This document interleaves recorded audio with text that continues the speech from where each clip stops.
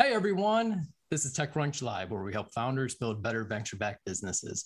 I'm Matt Burns, and I'm going to be honest, I'm not a climate tech expert. I drive a big truck and my air conditioner is currently running.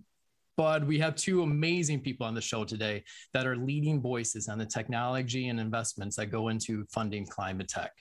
I'm thrilled to have them on the show today. And what's more, they're experts on building and maintaining successful investor and founder relationships. That's key here, especially important on startups with extra long development cycles. Gia Schneider, co-founder and CEO of Natel Energy, spent years developing the underlying technology before receiving VC investment, and including an investment from Breakthrough Energy Ventures, you know, the leading climate VC fund founded in part by Bill Gates. Representing Breakthrough Energy Ventures is Libby Wayman. She's a partner at the firm and without question, one of the most knowledgeable climate investors out there. Before we start, I need to point out that TechCrunch is hosting a one-day in-person event next week at Berkeley, California. The speaker lineup reads like a who's who of climate tech founders and investors, and that includes Bill Gates, who will be speaking on stage with our own Daryl Etherington.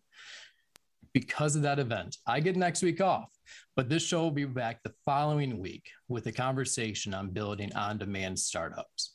For today's show, you can watch and listen on YouTube, Facebook, and Twitter. But if you're on Hopin, and the link should be available in all those services, you can ask questions and apply for pitch practice. And I'm going to take questions live today. I don't know how it will go, but we're going to try it. So please jump through Hopin's hoops and give me something good to ask. With that, let's bring on Libby and Gia. Hey there, how are you guys? Great, how are you? Good. Hey Matt, hey Gia, doing great. Thank you so much for being here today. This is really exciting for me. I think this is going to be a great conversation. We've talked a lot about how investors like to have updates and keep involved in companies as they grow. And I think this is a great conversation to have with you too. So Gia, let's start with you. Natel Energy was founded in 2009. And how much have you raised to date? Raised about 65 million to date. Yeah, that's great. And you brought along a pitch deck with you today, and it's beautiful. It's one of the best looking pitch decks I've seen. So very, very well done on that. Well, thanks. I do think that, it really, the credit goes to other folks on my team who take the ideas and content and make it look really great. So yeah, it does look good. And we're going to get right to that right off to the top. But I want to start back in 2005. I understand you started the project in 2005, founded the company in 2009, and then raised your first serious VC money in 2014. Is that right? About thereabouts, right? Yeah. It definitely had a long period from kind of the initial idea and thought process to when we were able to, go through the journey on capital and product. Yeah. When you think back to those early days, 10, 15 years ago, what drove you to keep going?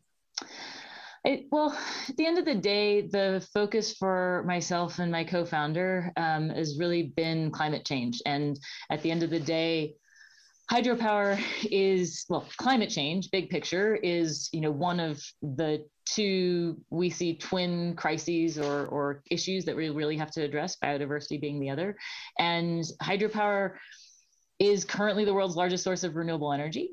We can do 10x the 10x the current resource that we have installed and operating today. We can substantially increase that with the right technology. And if we do it in the right way, we can also help address some of the sustainability challenges that have historically been issues with kind of the older way, I guess, that we've developed hydropower. And so that combination of hydro sitting in a very interesting way at the nexus of energy, water, and climate, which kind of has been our North Star from the very beginning, is that, can we create a better way, basically, to do hydro? Well, let's bring up the slide deck real quick, and it's long, but we're only going to look at 3 of the slides. So if we can have Julio bring that up, and I'm going to have you just kick it off and give us a sample picture of what this thing looks like. Yeah, just the big picture first, kind of the why, why do this is that as we drive the transition to a zero carbon grid so that we can tackle climate change, There are several big themes at play. First, we have to decarbonize our grid, and we have to do that in a way that maintains reliability and enables growth in total grid output, because in parallel with decarbonizing our grid, we also want to electrify a lot of other parts of our economy that currently are not electrified today. Electric vehicles being kind of the obvious one, I think that probably most folks are familiar with. And so that is driving a huge increase in demand for carbon-free energy, and hydropower has this very interesting characteristic in that it really plays a pivotal role to underpin that transition to a carbon-free grid, because hydropower complements wind and solar very well. At the end of the day, we're going to need everything to make this journey as fast as we can. And because hydropower has these characteristics of reliability and flexibility, that allows it to be a good complement, basically, to help be one part of the foundation, if you will, so that when you go to turn the lights on, the lights come on, and once they are on, they're staying on steadily and not like flickering on and off, et cetera. Again, kind of an easy way to grasp grid reliability. And so for us, that was a great legacy of our existing hydropower today. As I said, it's a majority of our renewable energy globally. It's a big chunk of U.S. production, an even bigger chunk, for example, of production in the European Union. And with our technology, we basically saw a way to tackle one of the biggest issues really hampering two critical things in hydro. If we go to the next slide, I can just kind of talk through a couple big, just to frame the market. So we have an opportunity in hydro to upgrade the existing fleet. So hydropower is characterized by the fact it's been around for almost a century in many cases, and a lot of the existing installed base is old and needs to be modernized so that it meets modern environmental requirements, particularly around fish passage. That's one part of our market opportunity. In the US, that's about 4 gigs. In Europe, that's about 20 gigs. And, so that's kind of like our very specific target, like near-term target market focus. Obviously, there's like 13 terawatts of global, there's a really big overall global potential, but the near-term focus for us is in those two markets. And then the other opportunity is to unlock growth. So new hydropower, bringing new megawatts to the grid. And there, the opportunity, again, in thinking US and Europe, is really in starting first in taking existing non-powered water infrastructure. So these are dams that exist for flood control, navigation, and water supply, don't produce energy today, and with fish safe, compact, appropriate technology that we've developed now can produce hydro going forward. And again, in the US, it's about 12 gigs. In Europe, it's a little bit over 35. So that's the opportunity that we set out to solve. And I think where we are today is we've now developed a solution that makes that possible. So it's a patented, it's a very specific, fancy shape to the blade. If you're familiar with the wind turbine, the blades that you see spinning in a hydro turbine, they're blades that spin in the water. And we basically have made a way to make those blades fish safe. Conventional blades are very thin. They kind of look like knives, maybe. That's a little bit of but they're very thin. And bottom line is they're not very fish friendly. And with our technology, we have made now a very thick blade, has a very thick leading edge that basically deflects fish around it, but it has a very efficient shape. So it's able to operate at 90 to 94% efficiency. And that's key, because at the end of the day, we don't want to compromise on power output. We want both, right? We want to generate power efficiently and cost effectively, and we want to be good for the environment. Yeah, that's a fantastic rundown, and it's safe for the fish, which I think is really, really neat, right? Are you the only ones that are doing this? There are several others who've been working on developing fish safe technology. At this point, we definitively are the market leader. Like, we have now done a number of third-party validated tests that have proven greater than 99% safe passage of fish. We have had several tests that had 100% safe passage in the tests.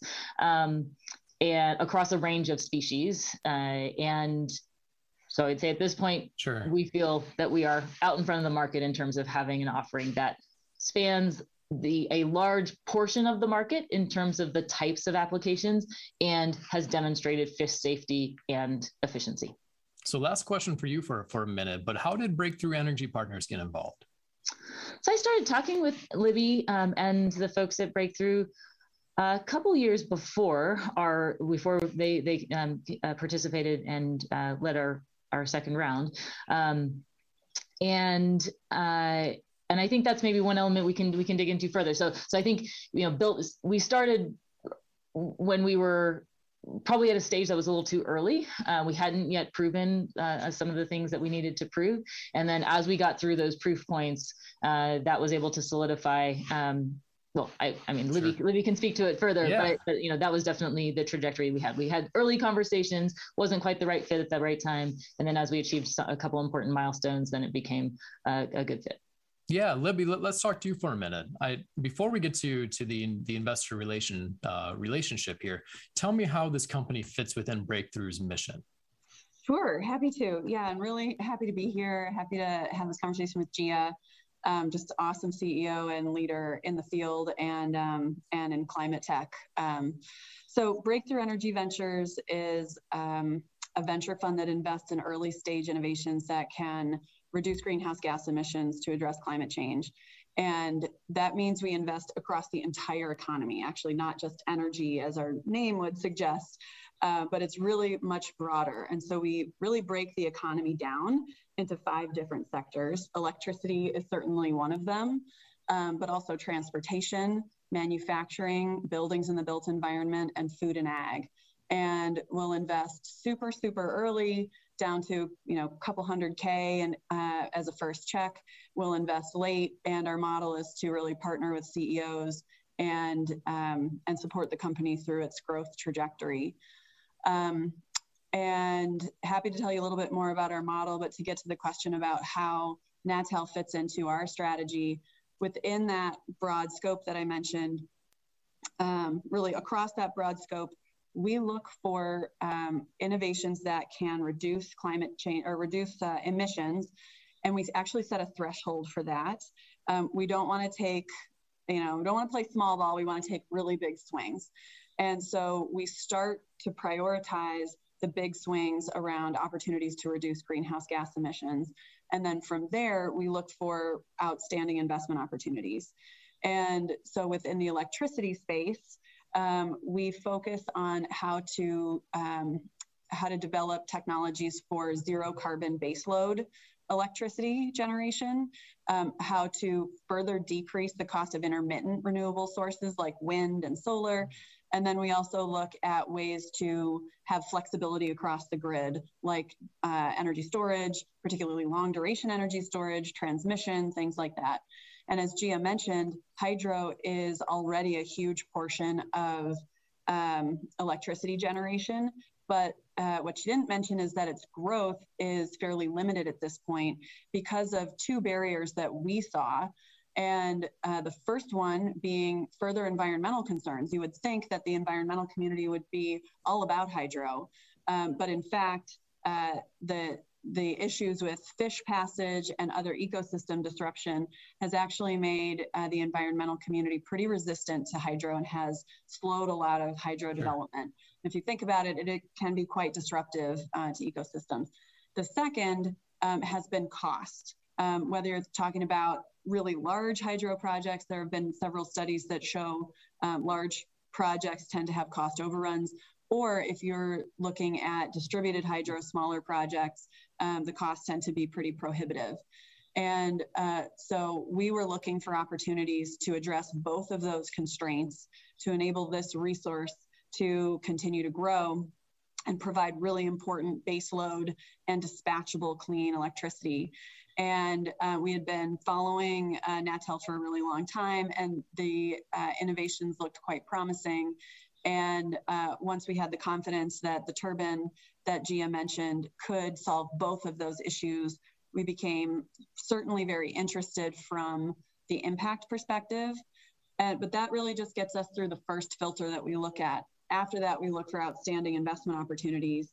And we started working with Gia on the overall business model that we thought could present that opportunity for really great investment, which we can get into more. But it was really first getting comfortable with the technology's ability to kind of Sure. unlock the potential on the impact side, and then the investment opportunity. Oh, no, Gia, you said you're probably a little too early when you went to them. Why do you say that? Precisely because I think that at that point, we were actually, when we first started the conversations, we were it was just before we finished up a few steps with respect to technology proof points. And so I think that we were able to get through those proof points. And the other in parallel element was to start to more clearly define, per the second point that Libby was making, the business model. So how to take the product and get it into the market in a way that could scale and generate return. And where we are now is over the last year and a half or so, we basically have added into the business, in addition to doing the turbine piece, really at the end of the day, how do our turbines generate energy and see a real use? And it's because they are operating and deployed in projects. And so for us, finding a way to unlock that project deployment path has been the critical enabling, the next critical step for us. And so I think once we had defined this is the path, go a little bit further upstream, start to drive the market through some smart project development and asset focused elements. I think that was a key enabling piece. And now we're on the cusp of, we've now put together about 130 megawatt portfolio and are now on the cusp of getting that financed to go forward. Now, I have to assume that Breakthrough was not the only VC firm that you probably presented too early to, right? What advice would you have for founders about presenting early or going to VC firms early? I honestly think that it's, for whoever in the startup is responsible for fundraising, it's in my view, it's critical, particularly for company, for the type of work that we're doing, where it just takes time to get through not just the technology process. Sometimes it's technology development, other times it's product development, and then there's also business model and product market fit. All of those can take some time for things in climate tech, particularly things in the industrial or hard tech space. And so I think it's really important to reach out early and start to build relationships with investors so that as an entrepreneur, you can learn from the investors to understand, as Libby really very clearly outlined, Breakthrough has a two-step process. Both things are important. You have to be able to meet both the metrics on impact and the metrics on building a good business and being a good investment opportunity. And so if you engage early, you're able to build the personal relationships. You learn from that. You start to understand how investors are going to judge and evaluate your business plan. And in the process of going through those conversations, it will help you as an entrepreneur figure out how to hone your business plan. And I think that's just, it's really, even if those investors never invest, you will learn from that, and that will be useful and help you build a better business. Libby, jump in on this point, because I think it's really important to understand what too early means. It can mean categorically too early for a fund, and it's important if you are a CEO or raising funding to know, does a certain fund only invest in seed and A, or do they only start looking at B and C, or do they have a revenue threshold or something like that? That is one type of too early. There's another type of too early, which is more about, does the firm have a thesis built up in that space? Are they able to be comfortable deploying capital into that space? In the case of Natel, for us, as I mentioned, because we'll invest super early, we'll invest, down to a couple $100K, and we'll even develop companies really kind of in partnership with an entrepreneur, really as a newco. In the case of Hydro, at the time when we started speaking with Natel, we really didn't have a thesis there. And we are a very thesis-driven organization. Not all investors are. But for us, we had to really make sure that we understood the industry more than just our general familiarity from being in the climate space.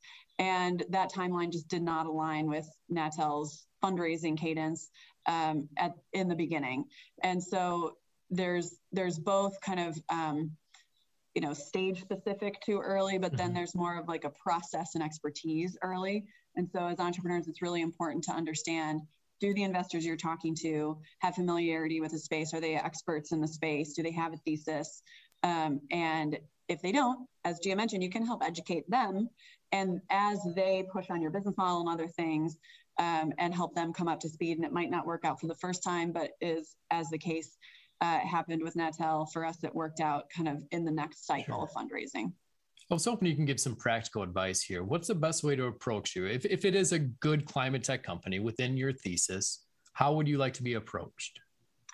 At Breakthrough, I mean, we are open to speaking, with any entrepreneurs who have ideas that they want to push forward.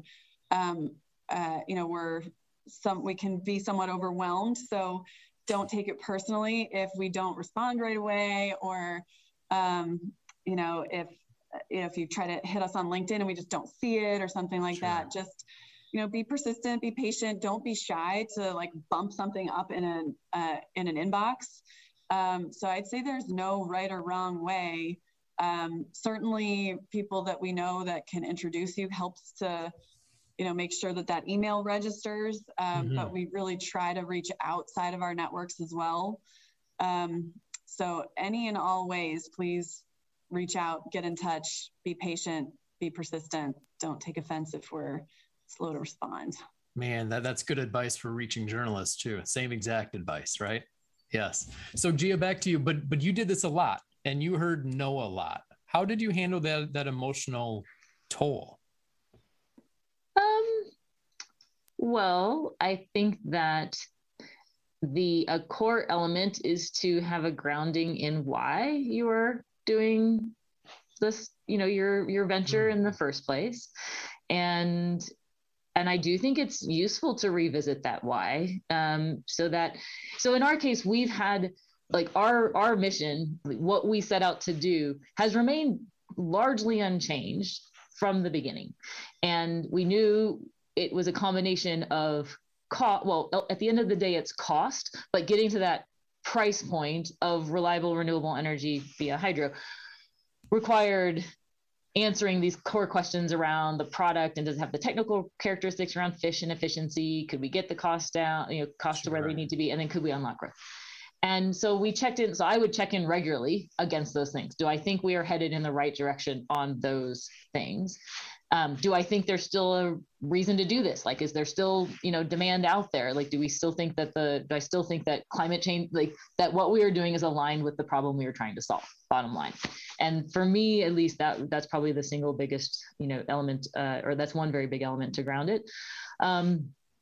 I think the other is a co-founder, to be blunt. Like there's a lot of work to do in building a company, and having a co-founder who was focused on technology and products, and which allowed me to focus on investors, business, regulatory, policy, because regulatory and policy absolutely impacts everything in energy and climate in one way, shape, or form. And so, if one person had to do all of that, and there are people who do, and they're amazing. For me, at least, I think the fact that having a co-founder and then over time having a team that is really great, has just been critical. And correct me if I'm wrong, but your co-founder is your brother, right? That's correct. Yes. Yeah. Yep. How was Thanksgiving with that when you're founding a renewable company, right? It's awesome. In our case, okay. So I mean, to be blunt, is it? Do we sometimes disagree? Absolutely. Right. Are those disagreements sometimes going to be a little bit more pointed? Like there's at the end of the day, we're related, right? Like we're siblings, right? We grew up together. And so, so I would say in our case, in general, that's been beneficial because we get to the point quickly. And, and again, in our case, we have a lot of that's enabled by trust. It's enabled by the fact, again, we focus on very different things that are all necessary. So we don't have much overlap in our responsibilities or our expertise and skill sets. Sure. And yeah, it's been really great. I've never had a company on with brother or sister co-founders, so congrats on that. I think that's great. But I do need to switch gears a little bit here, because you guys had a very long development cycle, and I was hoping you could both of you talk to on how to raise funds that do not dilute your cap table over these long development cycles. Libby, can we start with you? What advice would you have for founders like that? Where should they look? Looking for non-dilutive capital sources is really important for some of these tougher tech ventures. Problem is, it's a lot harder to rely on it because it's very grant oriented. But scour the earth for grants that could make sense. Try to have a lot of backup plans, because the process is opaque, and sometimes the ones that you think you're a perfect fit for, you don't even make the first cut. You don't even get invited to apply for the full proposal. And some that you think are kind of a stretch, you end up getting it. So cast kind of a wide net. And frankly, that's the same with investors. I think cast kind of a wide net, but also be purposeful and targeted in why you're reaching out to the people you are. And then just be aware of a lot of different programs. So the Department of Energy has several different programs related to specific technologies, or slightly more technology agnostic is ARPA-E, but there's also NSF funding, FDA in some cases. There are a couple of other earlier stage programs. NSF I-Core, I think, is also a good kind of translational program from science to early commercial. Activate is another program that also came out of the Department of Energy. And then at Breakthrough, we started a fellows program called Breakthrough Energy Fellows that is meant to provide basically the first funding and support for early stage technologies that really need to do some technology development that's no longer interesting in an academic setting, but might be still really early for a venture type investment. So those are a handful of resources out there, but definitely a good strategy to pursue. Would you advise startups hiring somebody to write those grant applications, or is that something they can do themselves? I kind of think, especially in the early days, it's something they can do themselves, or they can find if they need some help kind of on a contract basis. I don't know, Gia, is that your experience? Yeah, we have written all of our grants ourselves. And I do think that maybe just to add a few things, I think that for your very first few grant opportunities, yes, you're being responsible. I think that it's good to cast a broad net, figure out if there are specific programs that are going to be, that seem to be a good fit with, in general, what you're doing. And in our case, it was the Department of Energy. At that point, the first application we did, we just scrambled, got it in, and we were declined on that first one. And then we did a bit more homework. It was a fairly quick turnaround to the next one. It was a little bit less of a scramble, but still a scramble. Got it in. We were awarded that one. And then at that point, we had a basis to start to engage a bit more with the program office directly. And so we then started what is now at this point a long-running process of engaging with the program office. So this is whichever agency or program that is relevant for you. But when there was not a active funding opportunity, we made a point of meeting with the program office and saying, here's what we are doing. Here are a list of things where we think that grant funding would be highly transformational. And we just did that over and over and over again. Because at the end of the day, how do grant solicitations come into existence? They come into existence because the program managers are looking for ideas of what to fund. And oftentimes they get those ideas from researchers, companies, et cetera, who are in the space. Yeah. And it takes time, but then it means that the next year, the funding opportunities hopefully start to pick up on some of the ideas you've actually started to seed into the process. So, and look out for requests for information as well, because the department, all these offices, try to solicit ideas and input through these requests for information. They're put out there just like a call for proposals, or they're written documents. And they also run workshops to do the same thing. And similarly, these are, public servants, and they're very committed to public service. And they're also very busy. They serve a whole country, but they will take a meeting. So again, be persistent, and they're there to spend taxpayer dollars and to support the economy. So your time, their time is definitely worth your meeting. So just make sure you try to reach out and be persistent again to get on their calendar. And a quick plug for our climate event next week. We have an interview with Secretary Granholm, the Secretary of Energy. So this is going to be a major topic for us next week as well, because it is important that startups have access to capital that doesn't transfer ownership to a whole lot of investors, right? So I have two more questions here. And Libby, this is for you. Breakthrough Energy Ventures was founded by Bill Gates, and we're curious how involved he is still. He's pretty involved. Actually, I just stepped out of I'm here in DC for a series of meetings that Bill is involved in, and I just stepped out to join this discussion here. So he's really involved. He's the chair of our board. We've got several of our LPs in the fund who also serve on our board, and that really set the kind of the structure of how we think about investing, the timelines, the types of challenges he wants to see us take on.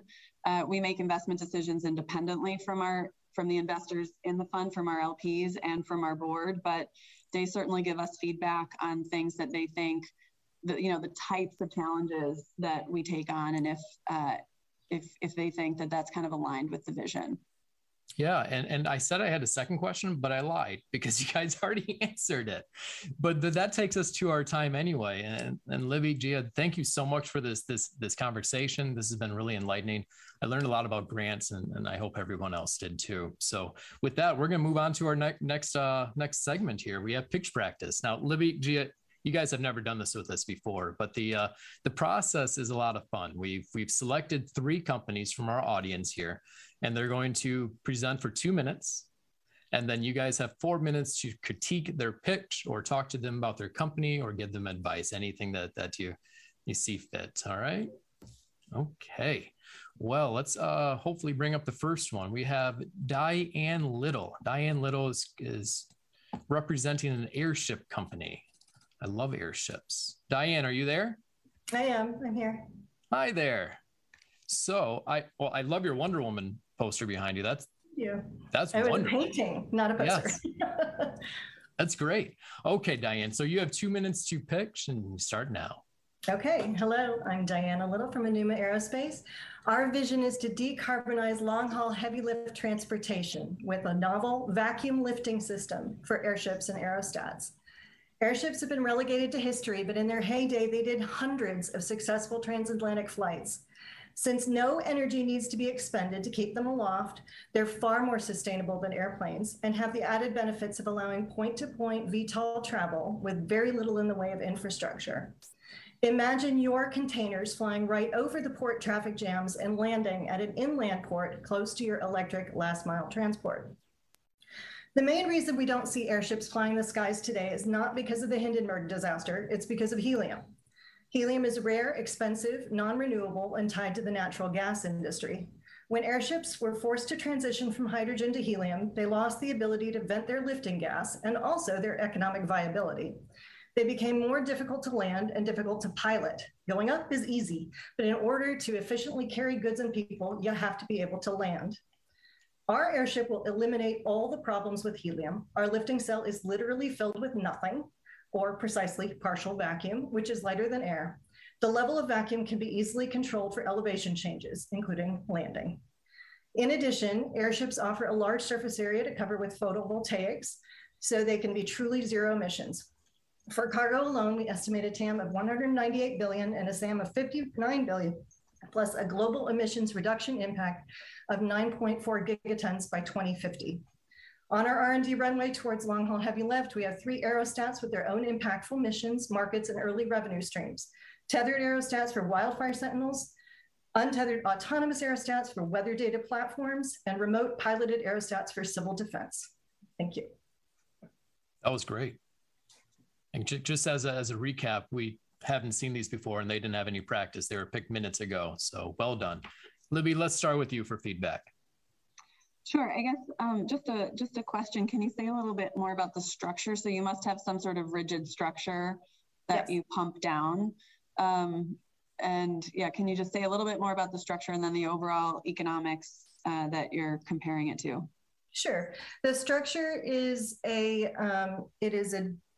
a geodesic dome, but with some extra architectural and interesting design principles associated with it. We do have a patent that was submitted in 2020 for the lifting cell, and it's been published. It has not yet been awarded because the patent office is very slow, but we haven't had any like pushback on it. And it is made of carbon fiber composites, and so it's very lightweight. The idea for vacuum lift transport was actually proposed in the 1600s, but at the time, the materials and also the lifting cell kind of structure didn't exist. In terms of economics, we've figured out that it would be about 17 cents per ton mile, which is a little bit more expensive than all ground transport, except recently, actually, because ground transport has gone so far up in price. It's about the same speed as a truck or a tractor trailer, but without any of the impediments, and much, much less expensive than air freight currently is. And it actually fills a hole that there is nothing that does that right now. Got it. Great. And then any sort of commercial feedback? We've had people that we're still very early stage, but we've had people that we've talked to that said if they could buy it now, they would, especially with the global supply chain problems. We're still working on the lifting cell. Our first stage is actually to build the world record-setting demonstrator. Great. So in terms of feedback, it's hard to know in just a couple of minutes, but yeah, I think those are all really great, great attributes that would be great to highlight if you can. And then I think talking to as many customers as possible and even trying to get some written statement, an LOI or, something of that nature. I'm sure these are things that you're working on feverishly. But the more customers you can talk to, the better, just to understand what's really critical to them, in addition to the economic and competitive points that you mentioned. I'm just curious you mentioned that the three kind of market or product pathways that you called out were, I believe, so tethered for wildfire, autonomous non-tethered for weather, and then the last was a transport point to point, correct? No, the last one was for, it's probably defense. It's defense. because aerostats are currently used for defense. They're for surveillance and for drug interdiction. They're used on borders, things like that. Got it. So given that those are do you see customers in those specific three applications? And for those customers, what is their competitive alternative that you need to beat? Yeah, it's complicated because there are three, right? So for wildfire, they're currently using helicopters and drones, but those are very expensive and also not very, renewable. They don't use fire towers anymore too much. This would actually be more like a fire tower because it can be persistent. It can stay up forever. Well, maybe not forever, but current aerostats have a problem that they have to be brought down to be refilled with helium, because one of the other problems with helium is that it leaks out of anything. So aerostats are currently used for a lot of things, but they can only stay up maybe 2 weeks, maybe 4 weeks, maybe a couple months, depends on what. Okay, and I know we're at time, so I think the one thing I would just note here is that calling out how those things, which you then would be spending dollars on, how those align in the revenue path, and are they do you need all, if each of those three are relatively small parts of your actual revenue goal, then I think explaining why you need, this is more detail, but like why you need actually those three. Can you do just one to prove the tech and then focus on, if the big market and the market where you're going to really make your margin is transport, then that would be the one. My just bit of feedback is to simplify the 3 prototype paths, basically.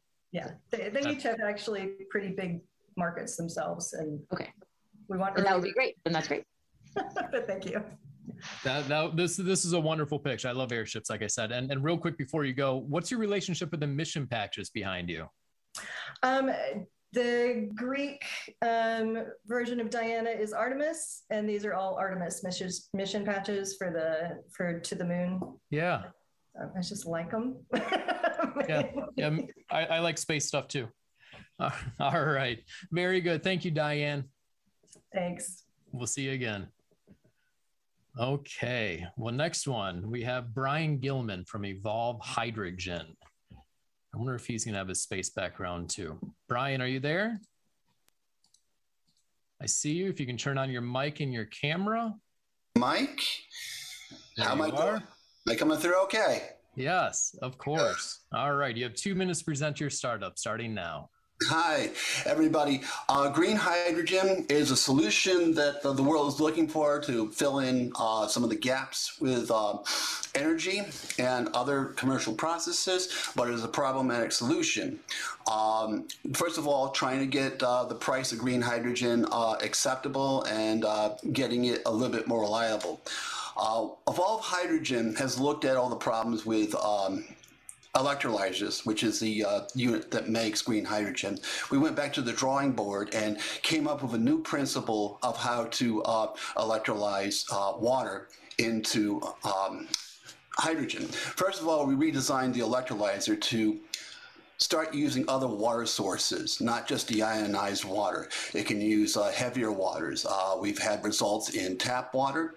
We've had results in simulated seawater that prove that we can make pure hydrogen from it, which is rather convenient because it allows us to have a much broader feedstock. The other thing we did was to create an electrolyzer not from metals, but from injection molding polymers.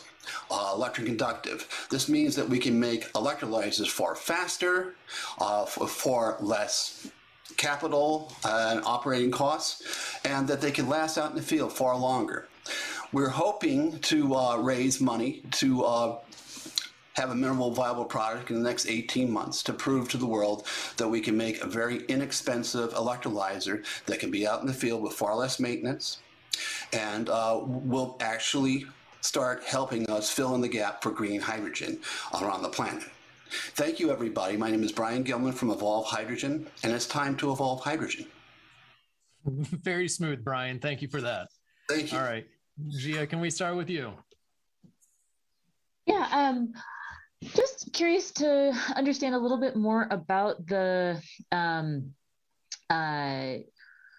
technology itself. And so can you basically, how is it distinct from what is currently in the market?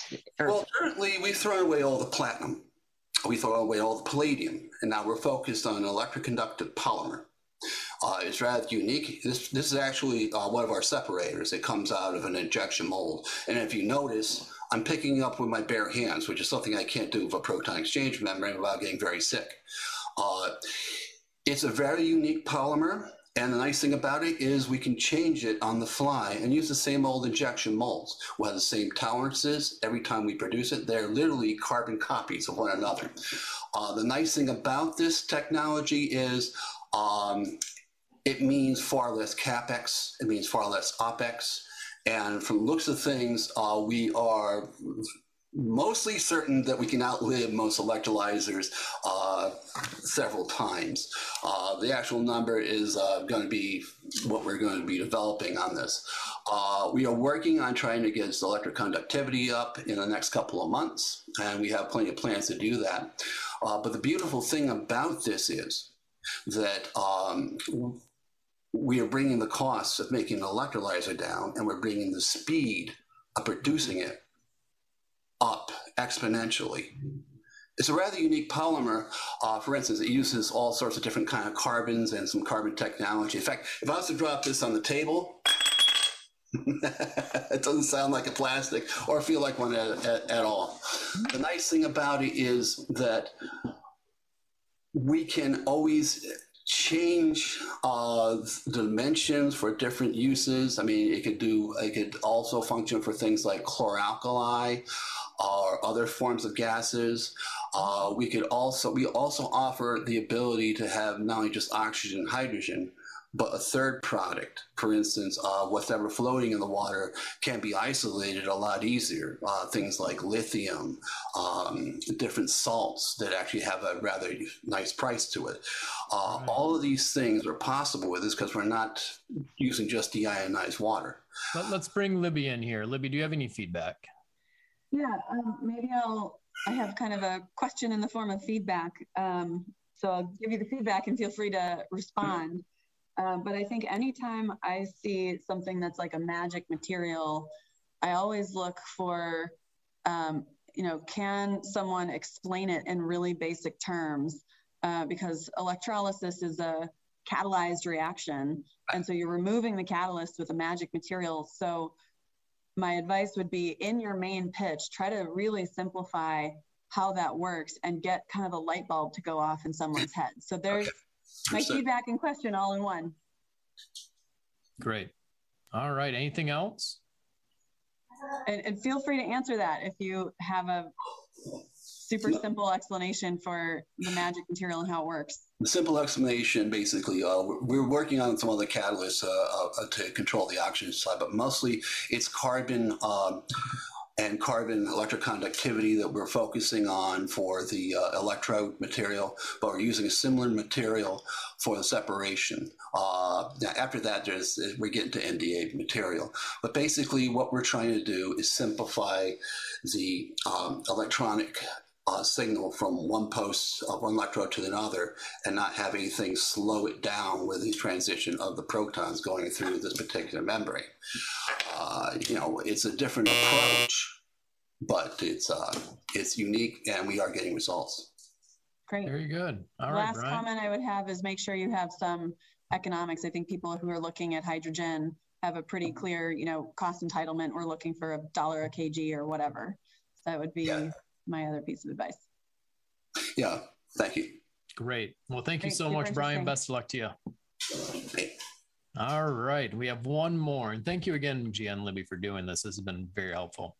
We have one more. We have Arthur. Arthur from Neuro. I think I said that right. There's an extra U in there. Arthur, are you there? I am here. All right. Can you turn on your camera? There you are. Got it. Fantastic. All right. Take it away. You have 2 minutes. Super. So hi, everybody. Thank you, TechCrunch.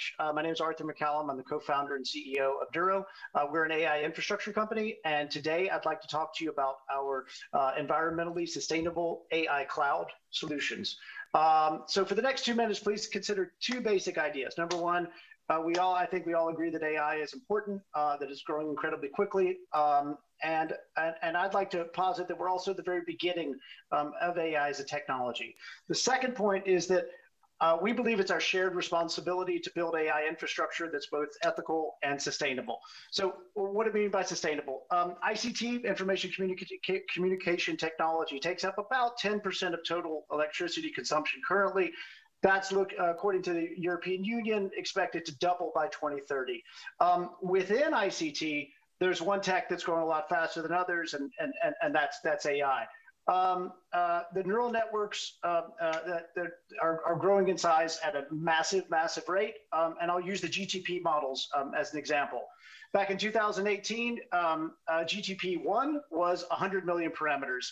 2 years later, it went to 175 billion parameters, and GPT-4, which should come out in 2023, is rumored to have 100 trillion parameters. So over 5 years, we're seeing a 100,000x increase in the size of large language models. Now, the training for these models doesn't scale exactly linearly, but it does increase substantially even after optimization that can be done. So how much carbon footprint are we talking about for one training run of GTP4? We're talking about 300,000 metric tons of CO2, and that's equivalent to what it takes to run the city of Miami for a month.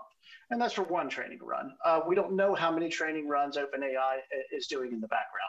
So obviously that's unsustainable. We need to find a new way to do that if models are going to continue to grow. So, so what do we do as Neuro? One, we start with the most advanced AI compute in the world, NVIDIA DGX machines.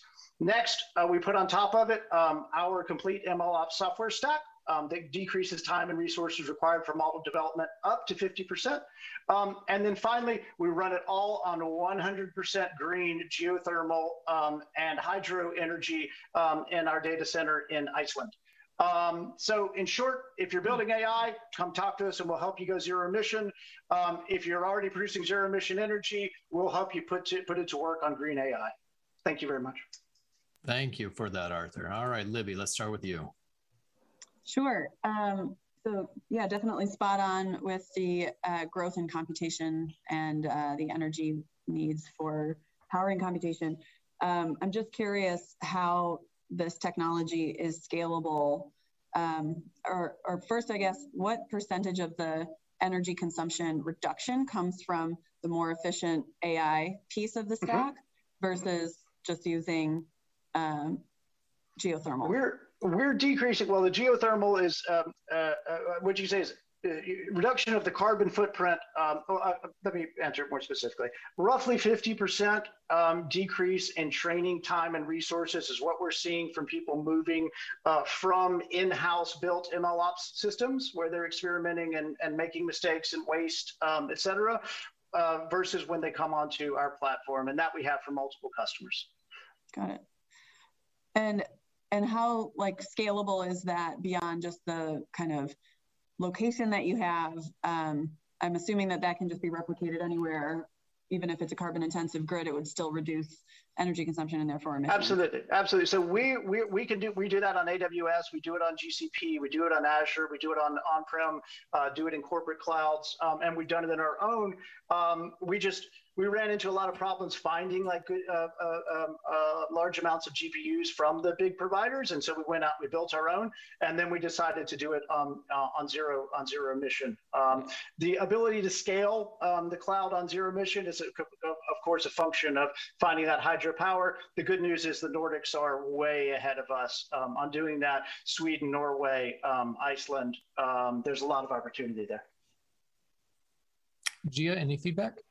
Yeah, are you so just so I understand, so your specific innovation is a data center, or is the software?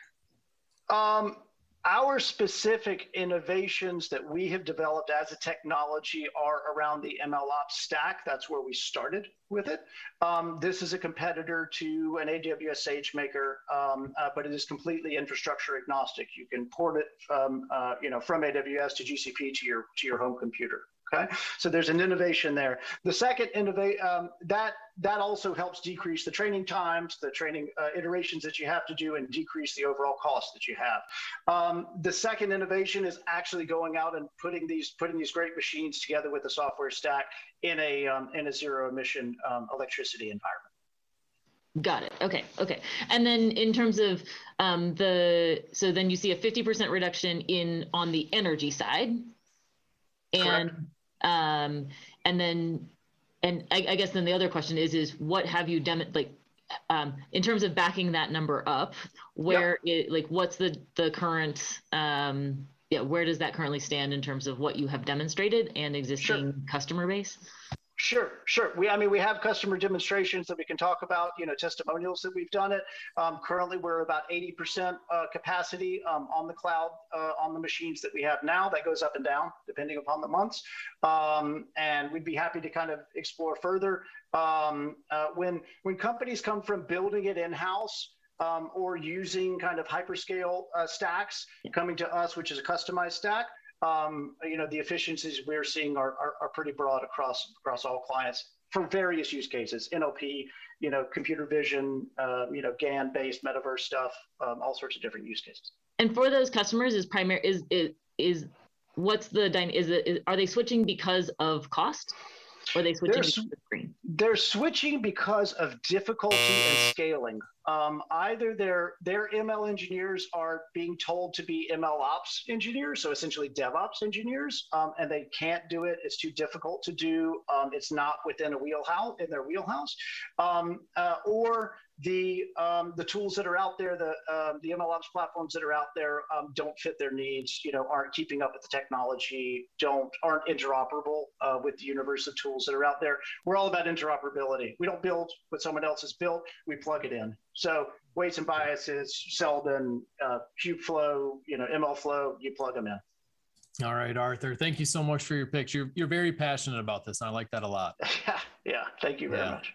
Okay, well, thank you, Arthur, and Libby, Gia, this has been fascinating. I absolutely loved it. Next week, we of course are in person at TechCrunch Sessions Climate event, and then the following week on June 22nd, we have Canvas Ventures and New Breaks. And they're going to come on and talking about doing break jobs and on-demand startups. So with that, thank you everyone for watching. We'll see you next time.